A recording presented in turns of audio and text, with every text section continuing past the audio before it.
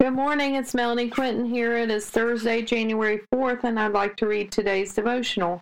Restore to me the joy of your salvation. Psalm 51:12.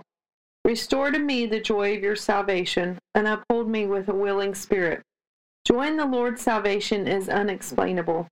This is the greatest gift we can ever receive, knowing that we will spend eternity with the Lord Jesus Christ. Don't be dismayed, don't be discouraged. At just the right appointed time, God will deliver you from this life into eternity. Meanwhile, have joy on this day. Live expectant to the blessings of the Lord, for He wants to overflow our cups. Have peace with you today. Don't let the ways of the world rob your peace. Instead, get rid of the bad feelings so you and I can be filled up with all the good things of the Lord's purpose for our lives. What keeps you from joy? What keeps you from getting rid of the bad feelings to make room for the good? Don't let the devil fill you with bad thoughts. Instead, ask the Holy Spirit to fill you.